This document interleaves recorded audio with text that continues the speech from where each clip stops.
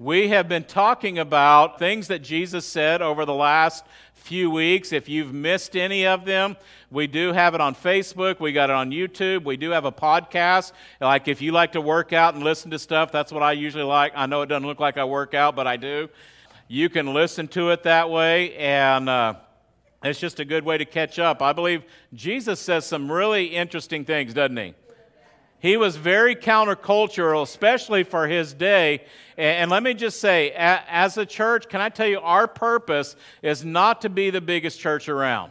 There's nothing wrong with that. Somebody's got to be the biggest church, but that's not our goal. Our goal is not to be the coolest church around, even though I sometimes think I'm pretty cool, but my kids let me know I'm not. So that's not our goal. Our goal as a church is to produce lifelong followers of Jesus that follow after God's Word.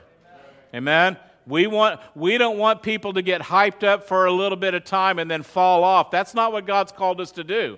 As He said, I've commanded you to go and produce fruit, but fruit that will do what? Last. See, you guys know that. So we want to produce lasting fruit as a body of believers. Amen? I know this may come as a shock, but not everybody who claims to be a Christian is actually following what God said. Right? We can grab that title. There are far too many people in our world today that have mixed their politics with Jesus.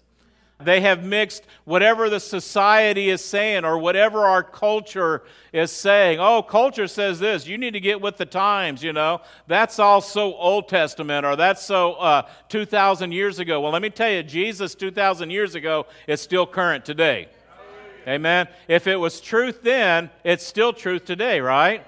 So a lot of people allow all these other issues to affect how they follow Jesus. I mean, think about this. Looking back at COVID, how many of you know there were a lot of people that came out of that time confused because this group is sharing facts and this group is sharing facts and they contradict each other. So how many of you know they both can't be facts? Right? A fact is a fact. And we heard people saying things like this, I don't know which set of facts to believe. Right? You left you in a confusing place. For many people, they decided it really depends on who shares the facts, on what I'm going to believe. But the reality, it's no longer facts are facts. What happens now, this whole new way of thinking that's going on, and just kind of follow my thought process here, there are now those competing set of facts, and some people, the fact is only sufficient if it comes from the right person in the right news channel. Or if the wrong person presents a right fact, automatically they're wrong just because they're the wrong person. It may be true, or if the right person that you want to believe gives you a completely made-up fact, they're right just because they said it. Have y'all noticed that in our world today? Here's the thing, if it's a fact that I disagree with or that I've already decided I don't want, I'm going to ignore it because my opinion is wiser than facts. That's where our world is. And where am I going with that? Because that way of thinking has seeped in the church. It's been doing it for a while, but I think it ramped up in the last few years to where people have this idea, I want to find a church that agrees with the facts that I decide are true. It doesn't have to be biblical, it just has to be what I think is true. And many people, they just want to surround themselves with people that agree with me. Anybody that disagrees with me, I don't want to talk to you. I'll only follow a leader that says the things that I want to hear. I'll refuse to listen to somebody that doesn't agree with my opinion. What? I don't agree with that. I'm out of here. If the preacher disagrees, I'm out. I'm peacing out, right? And I believe that this kind of thinking that we are now living in as a church and as a culture really is a confirmation that we are living more and more in the end times. And you're like, why do you say that? I believe Paul prophesied that out of 2 Timothy. He said this, for a time is coming, it wasn't there yet, but it's here now. Let me just say this. When people will no longer listen to sound and wholesome teaching, they will follow their what? Their own desires. They will look for teachers who will tell them whatever their itching ears want to hear. They will reject the truth and chase after myths. False stories. Oh, yeah, I don't want to believe that. I want to believe this. I don't agree with that. That's what we're in. That sounds kind of more like a cult, doesn't it?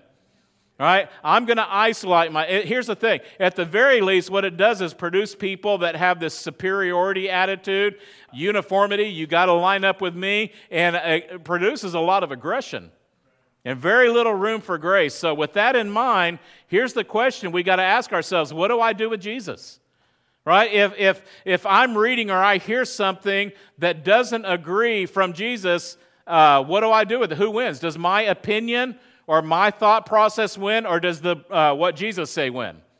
Where's the truth there? I know most of us, we'll let Jesus win. But what if it really steps on your toe?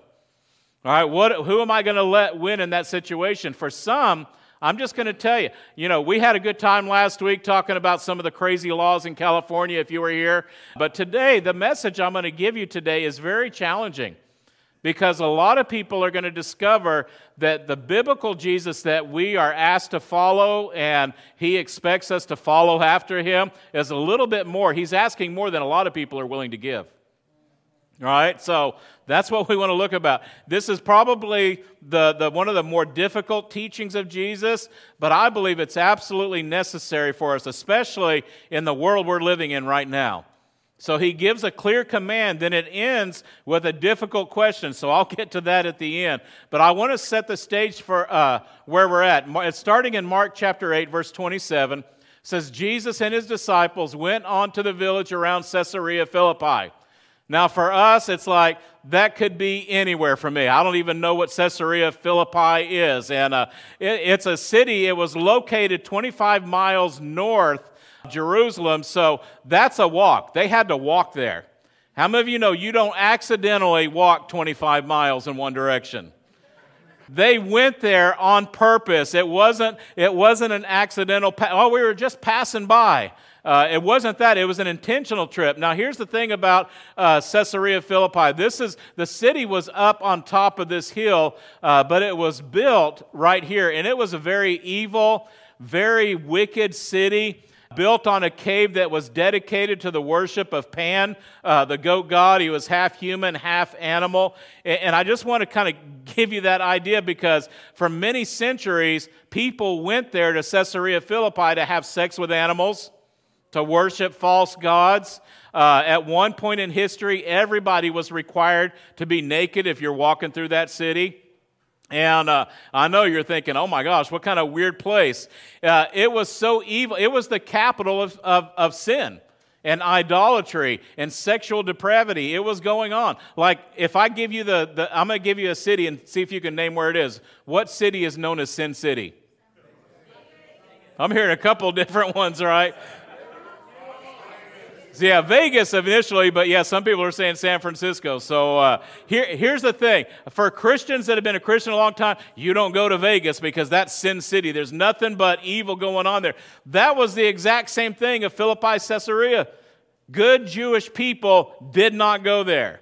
It was an ugly place. It was horrible. And on top of that, the cave that I showed you a minute ago, this cave right here was known as the gates of hell.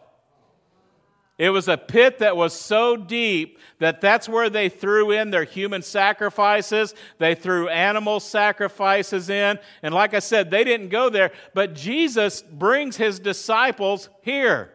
25-mile walk to come here. I can imagine his disciples are probably scratching their head like, Jesus, what are we doing here? Right? I can understand a lot of the other places we're going to, but, the gates of hell right here, the gates of Hades, this is Sin City. What are we doing here, Jesus? And like I said, if Jesus was this controversial leader, and he stirred a lot of people up, but at this point in Jesus' ministry, there was not like a clear agreement about who Jesus was. So here he is walking through this city, and then it says that he tells this, who do people say I am? And they replied, some say you're John the Baptist, others say Elijah, still others say you're one of the prophets. And how many of you know none of those are a bad thing? All right, John the Baptist was well-loved. Elijah the prophet, well-loved, admired. Any of the prophets. So none of those are bad. But Jesus pressed the issue a little bit more, and he says, what about you? Who do you say I am? And Peter spouts off, because he's always the first one to do that anyway, right?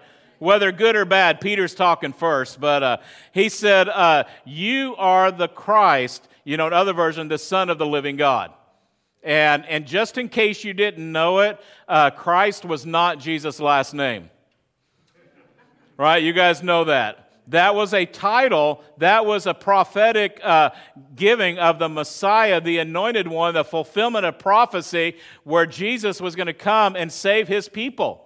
And so they're saying, you are the Christ, you are the Son of the living God. So Peter knew it, and he's declaring that there. So let me switch. Now that you kind of got an idea of where they are in Caesarea Philippi, and he's asking this question, the same version out of Matthew, Jesus replied, after he said that, "Blessed are you, Simon, son of Jonah, for this was not revealed to you by man, but my Father in heaven. And I tell you that you are Peter, and on this rock I will build my church," and check it out, "the gates of Hades will not overcome it."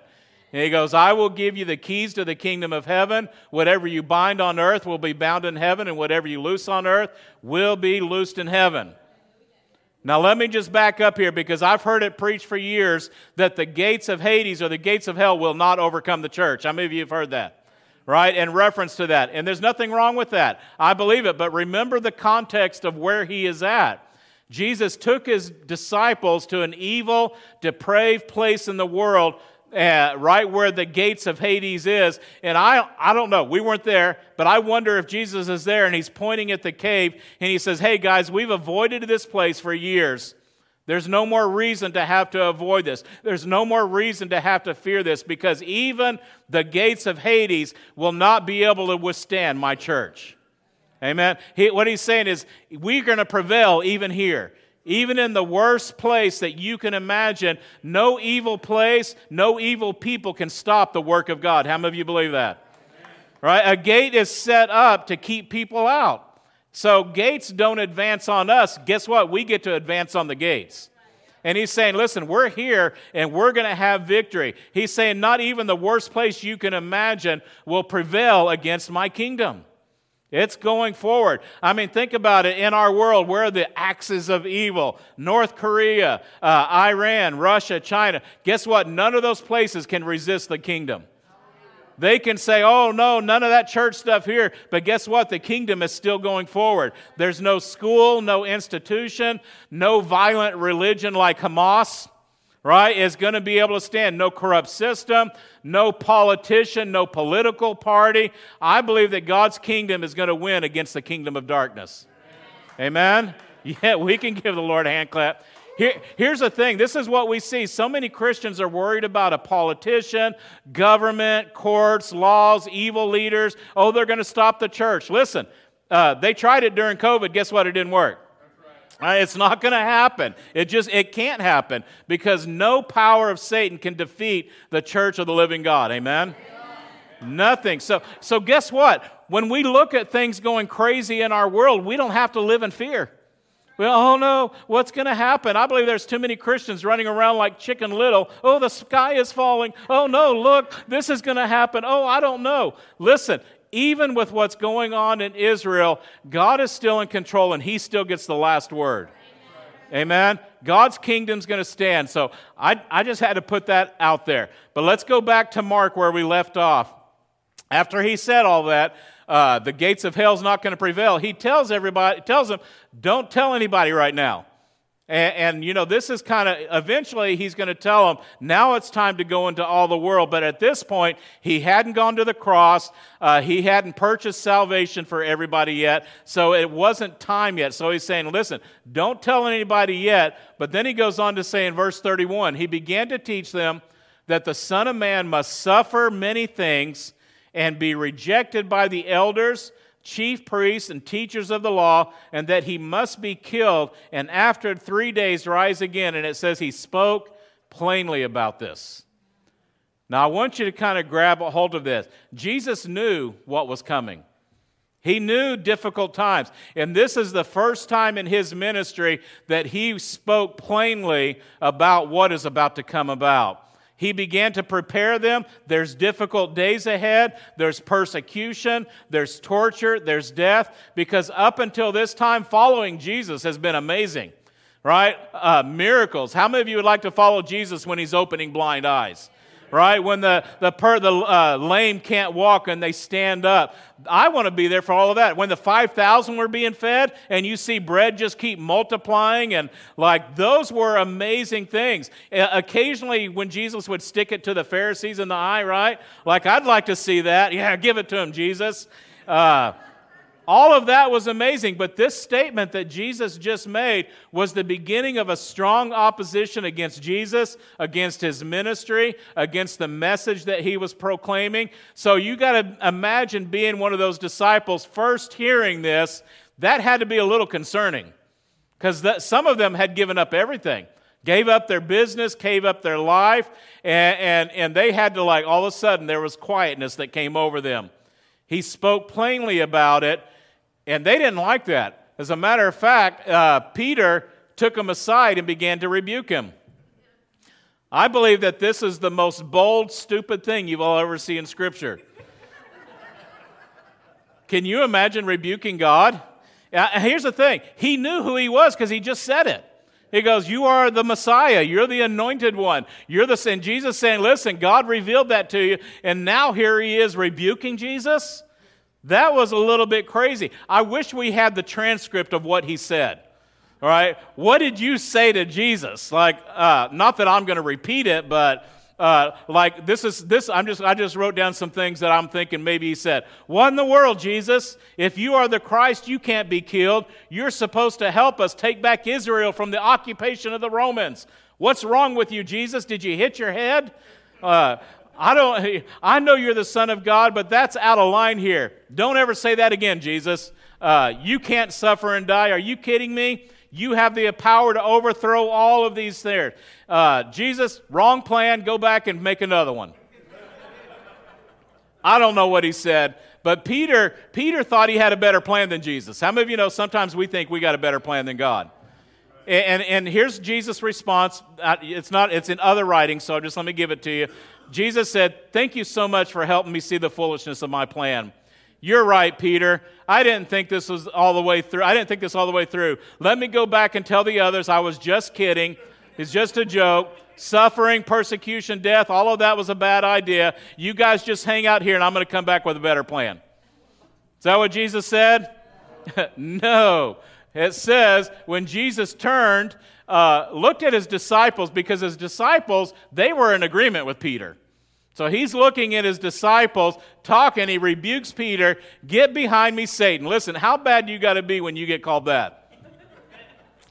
Get behind me. He says, you don't have in mind the things of God, but the things of man. You're not thinking rightly. That was harsh. That was a harsh public rebuke because Peter was trying to talk Jesus out of going to the cross. That's not the way. Peter didn't like God's plan because God's plan included pain and suffering. He wanted a different plan. He wanted a more comfortable, easy plan. And I believe that we have that same struggle because God's plan doesn't always make me comfortable. Isn't that true? I'm not always comfortable with the things. And it's just like the Rolling Stones. Guess what? You don't always get. I knew you guys listened to that. So, but isn't that true in life? We don't always get it. That's the same in the kingdom. We don't get the reward without paying the price. Right? We don't get the blessings of God without the obedience of God. Right? We don't get a Christ without a cross. Aren't you thankful for that? We want our plan, not God's plan. Here's the reality. Jesus says to follow him, but a lot of times we just want Jesus to follow us. Like, oh God, here's my plan. Jesus, would you come along and open this door for me? Thank you, Jesus. Oh, Jesus, I need this miracle right here. Thank you, Jesus. And we just want Jesus to follow along and do our bidding, to do our plan. How many of you know it doesn't work that way? We can't determine that. We got to follow after him. His truth doesn't always align with our chosen facts that we decided to believe.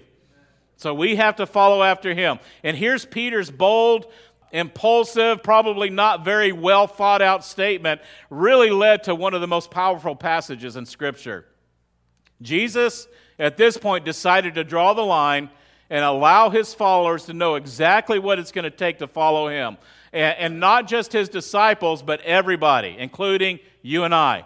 This is what it's going to take. He said, this is the deals, guys. This is what it's going to take. It's not going to be easy. It's not going to be comfortable. There is a price. Look what he does after he rebuked him. He called who?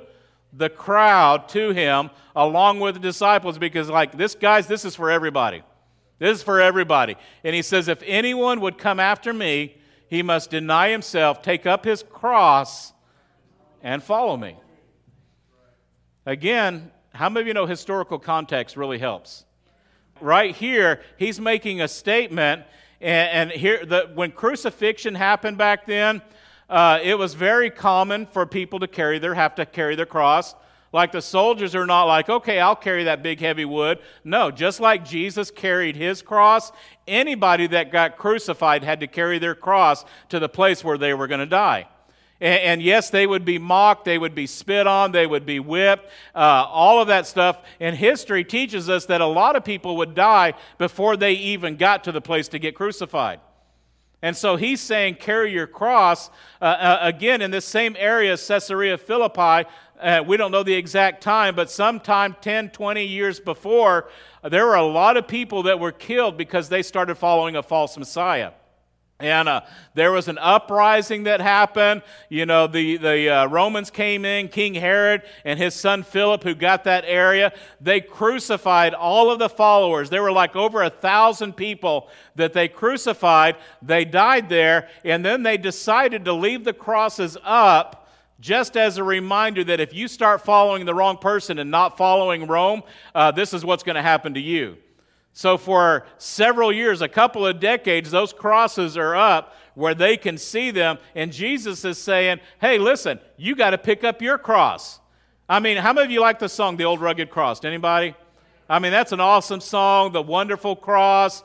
Thank you for the cross. Anybody have cross jewelry? I can see one's a cross necklace right there. Anybody else have that? A ring, necklace?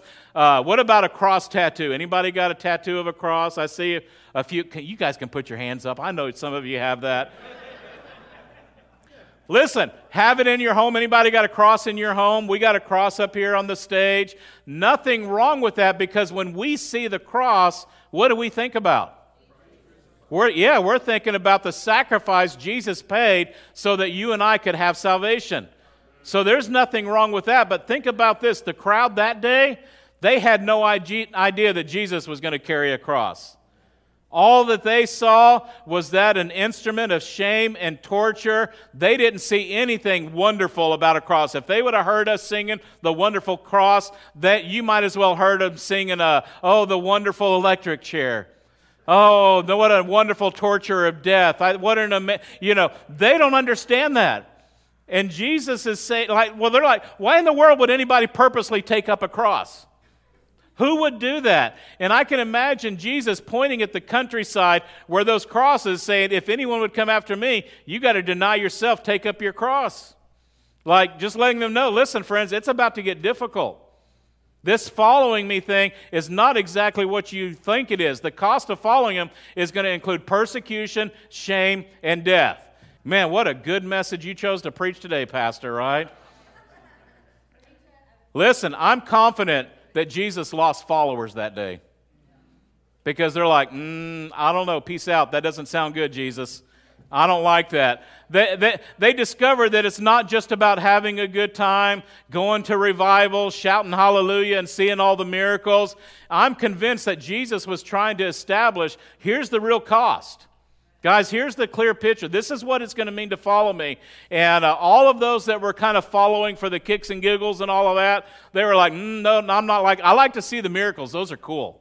Show me a miracle. Show me all of that stuff. But Jesus purposely raised the bar, not in order to lose people, because that's not his goal, but because he wanted people to be prepared, his followers, for what is going to come.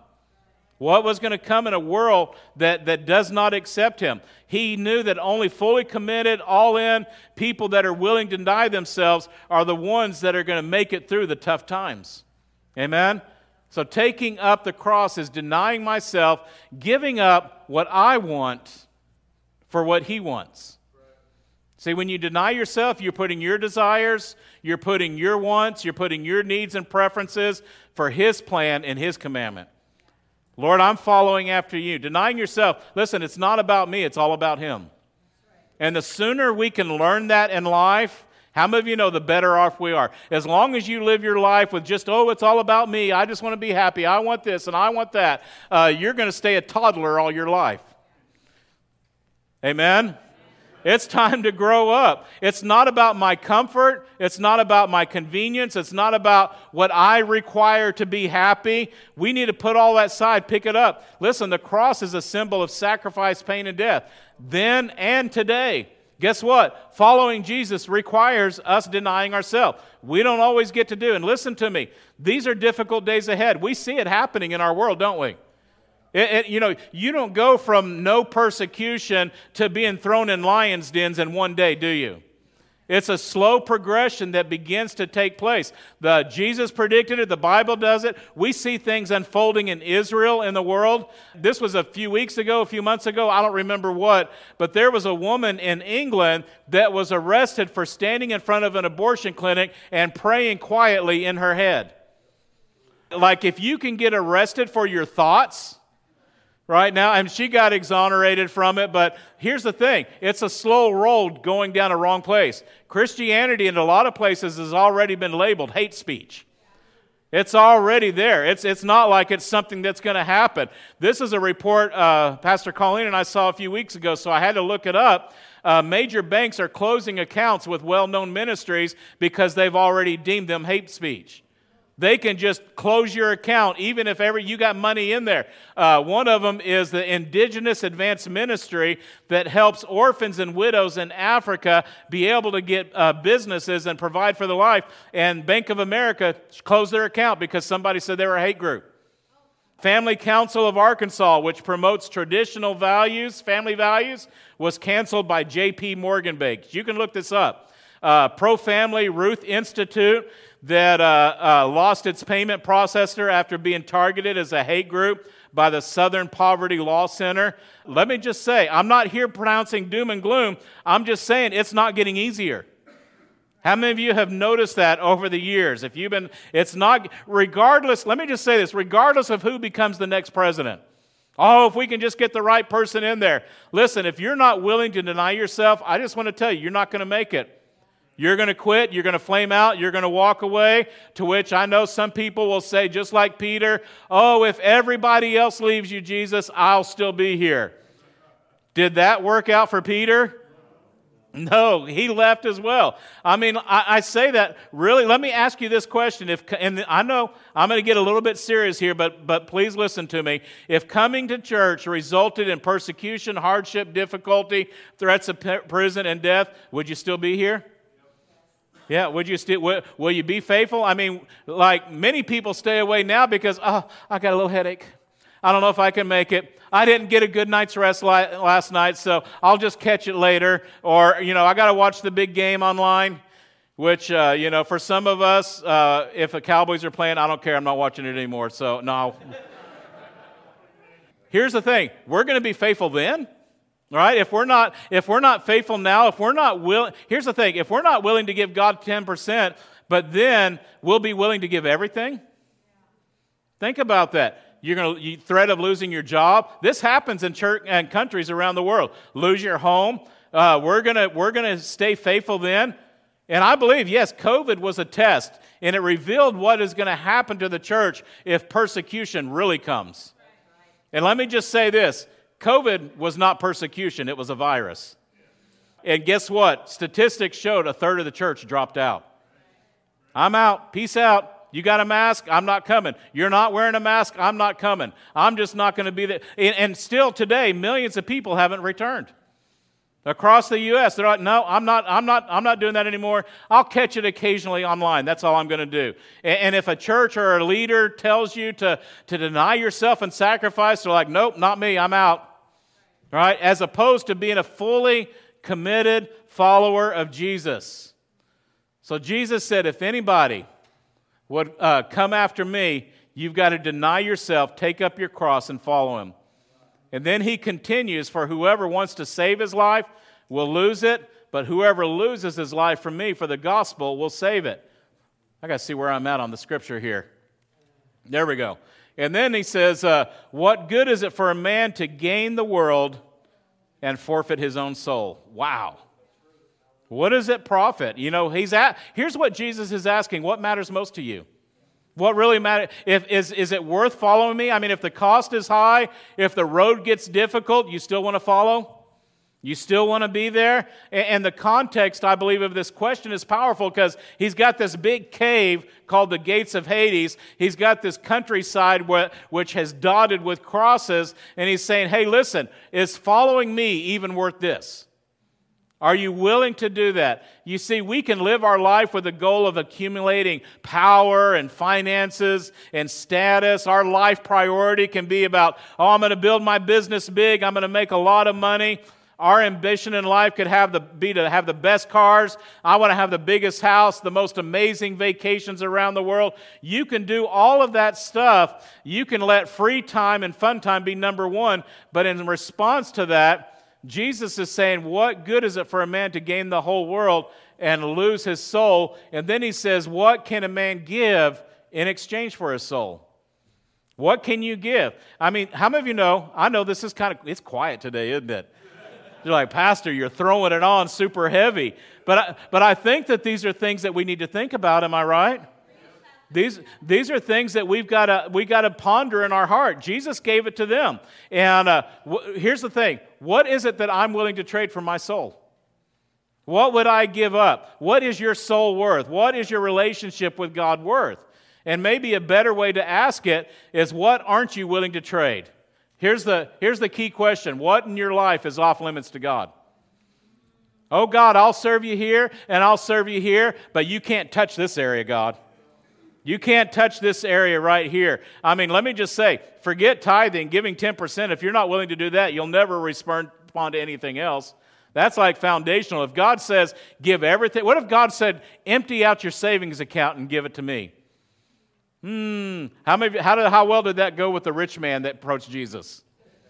All right, he walked away, right? So he wasn't willing. He wasn't even willing to. What if you have your nice vacation home and God says, hey, listen, I want you to sell that. I want you to give the money to missions. What if he told you to give up that hobby that is consuming your time? What if he said that? What would we do? Those are things that we have to ask ourselves. What if God says, hey, listen, you're putting other things ahead of me. You're spending more time at the lake. You're spending more time hunting, golf, whatever it is. You're spending more time with family and friends. And not that any of that stuff is bad, but what if he says, hey, listen, you need to make my church, you need to make my kingdom a priority? What would we do with that? What about a relationship? If you've got a relationship that's coming before you and God that's not right, how many of you know, would I cut it off if God told me to? Would I do that? I mean, those are questions. Here's the thing. Whatever you're not willing to give up to God is what you've decided you will give in exchange for your soul. Think about it. Whatever I'm not willing to give up, that's what my soul's worth. That's what it is. Take it all, right? So here's the thing, that we can appreciate Jesus, but that's not the same thing as following Him. I can love the commands. Oh, man, I love the story of Jesus. I love Easter time. I love Christmas time here and all of that stuff. But the call is to follow Him. That's what we're called to do. And where did Jesus end up going? To the cross, right? Guess what He's calling us to do? Pick up our cross and follow Him. Listen, I would imagine that it was quiet that day as Jesus was speaking those words. Like big swallows were going down. You saw Adam apples jumping up and down, right? Kind of like it is here. It's a little bit quiet, right? But it's okay, because we need to actually think about these things. So He says, if anyone would come after me, he must deny himself, take up his cross, for whoever wants to save his life will lose it. Whoever loses his life for me and for the gospel will save it. What good is it for a man to gain the whole world and forfeit his soul? Or what can a man give in exchange for his soul? Listen, this is a question we got to ponder. What is it worth to follow Jesus? And I want to tell you, I mean, as your pastor here, I'm not going to be afraid to call people to sacrifice. I can't be the defensive pastor that's just trying to make the popular decision in order to keep people. Oh, I better tell them what that. Oh, I can't talk about that because they may leave. I can't say anything about that. Listen, let me just say, I refuse to be a part of a group that produces low commitment, stick to it only when it works for me kind of follower, because they're not going to last. And Jesus was transparent about what it takes to follow him as Freedom Church. Listen, we want you to walk in freedom, absolutely, but we're going to be honest with you, amen? We're going to tell you. I hope you want a pastor that is transparent that way, not one that's just caving into culture. Amen? I'm saying that hoping to get an amen out of that. So listen, I'm not into losing people. I hate that. I hate that when people walk away. It's like, oh, it's just too much. But I refuse to support facts that are not biblical. Listen, what our culture says is acceptable today, if it's against God's word, I'm not going to embrace that. I don't care what kind of, like I said, I don't care what kind of public opinion poll. Man, the church needs to catch up to the times. No, the times need to conform to God's word. Amen? That's what he said. That's why God's word is so important to us. This is one of our foundational beliefs. You can find it on our website. God's word is our guide. It's our authority. The infallible truth is everything. We stand firm where it stands firm, and we remain flexible where it remains flexible. That means I'm not going to be dogmatic about something that the Scripture is not. We are intentional in keeping the Bible central in the ministry and the things that we teach. I think that is important. So when Jesus said, if anyone's going to come after me, you got to deny. You got to begin to follow after me. And then Jesus said one more thing that really drove it home in verse 38. He says, if anyone is ashamed of me and my words in this adulterous and sinful generation, the Son of Man will be ashamed of him when he comes to his Father's glory with the holy angels. Everybody, that was like, ooh. All right? You know what he's basically saying? Listen, if you're ashamed of me now, I'm going to be ashamed of you then. That's hard to hear. Let me read it out of the Message version. It says, if any of you are embarrassed over me and the way I'm leading you, when we get around your fickle and unfocused friends, anybody have those friends? It says, know that you'll be an even greater embarrassment to the Son of Man when he arrives in all splendor of God, his Father, with an army of holy angels. Wow. This is what Jesus said. You can't follow him without paying a price. There's a price that has to pay. And listen, I don't want persecution. Anybody want persecution? All right, no, I don't want it. It's not my desire. But listen, Jesus says it's coming. So what do? No, I'm just going to stick my fingers in my ear. It's not going to come. It's not going to come. In some countries, like I said, Christians are paying the price with their very lives. They are losing homes. They are losing family members. And sometimes we live in a bubble here in the United States, and we're like, well, we live in the United States. That's not going to happen here. Do we think that that's true? It is happening here. It is slowly beginning. Do you realize a presidential candidate, if they claim to be a Christian, especially a sold-out one, you're not going to get elected? Right? There was a time in our country where you had to be a Christian if you were going to get elected president. That's not the case anymore. So we see things are going. And none of us accidentally follow Jesus. It's a decision that you and I make. And the road to following him is denying ourselves. Being able to say, okay, God, I'm going to follow your will. I'm not going to follow my will. I'm going to hear what you have to say. Because Jesus said, if anyone would come, I've got to deny myself. Like I said earlier, no doubt many people walked away. No, I'm not doing this. And the followers of Jesus that day became fewer. That wasn't his goal. I mean, God's command is not to lose people. The scripture, and we sang the song, first song we sang this morning, for God so loved the world that he gave his only begotten Son, that all who believe, he wants all of us to come to repentance. That's what the scripture says. And he gave his life to redeem you, not to make any of us miserable, but guess what? He wouldn't be a good Savior if he didn't tell you the whole truth. If he just told you, hey, listen, just follow me. Everything's going to be amazing and wonderful. No, he's telling us the truth. That's what a good Savior does. He's saying, listen, there's going to be difficulty ahead. There's going to be challenges, and things are going to get more difficult. And guess what? The result is going to be on the church. This is a reality right here. We've learned it from recent church history. We've learned it from old church history. When things get more difficult, two things happen. Number one, The church gets smaller because all of the lukewarm Christians leave.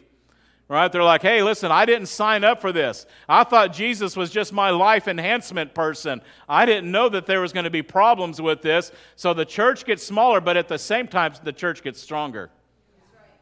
Because those that are committed, they get resolve in who they're following. They're no longer playing this half-hearted Christianity. They're saying, I'm all in. And as the church gets stronger, guess what? It begins to grow again.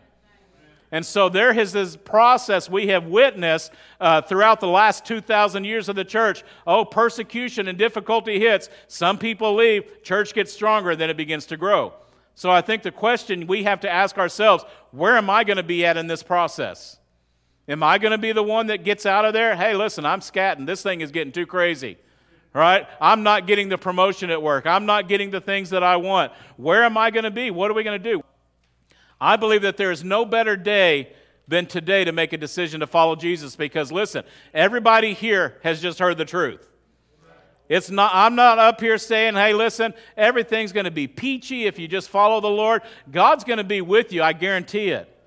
Through the difficulties that we go through, what did he say? I will never leave you, I will never forsake you. See, you guys know that stuff. So even though in Psalms 23, when I walk through the valley of the shadow of death, guess what? I will fear no evil. Why?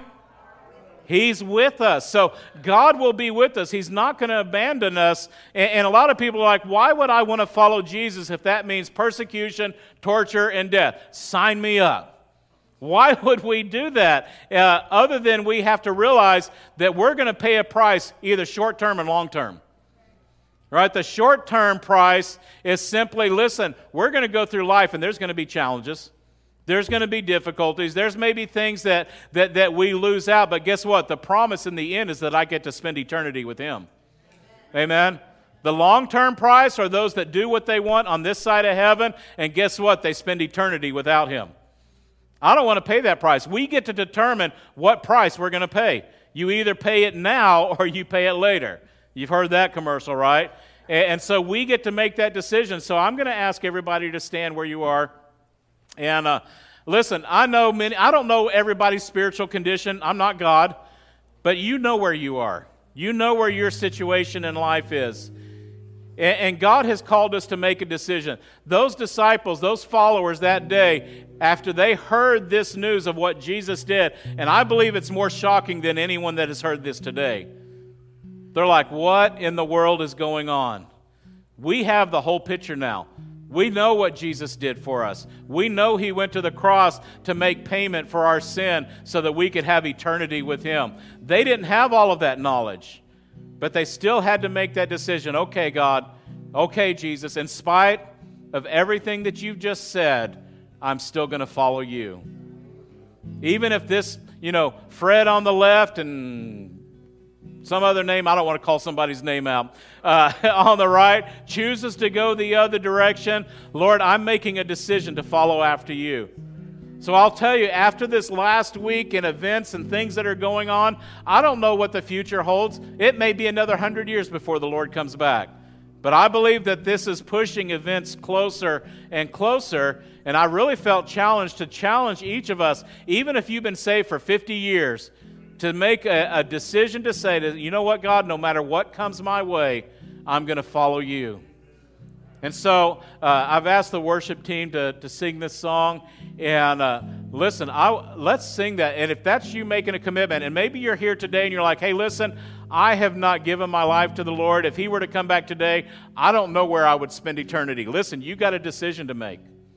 And sometimes I will lead you in a prayer, but I want your prayer to be, or your decision to be, between you and God right now today.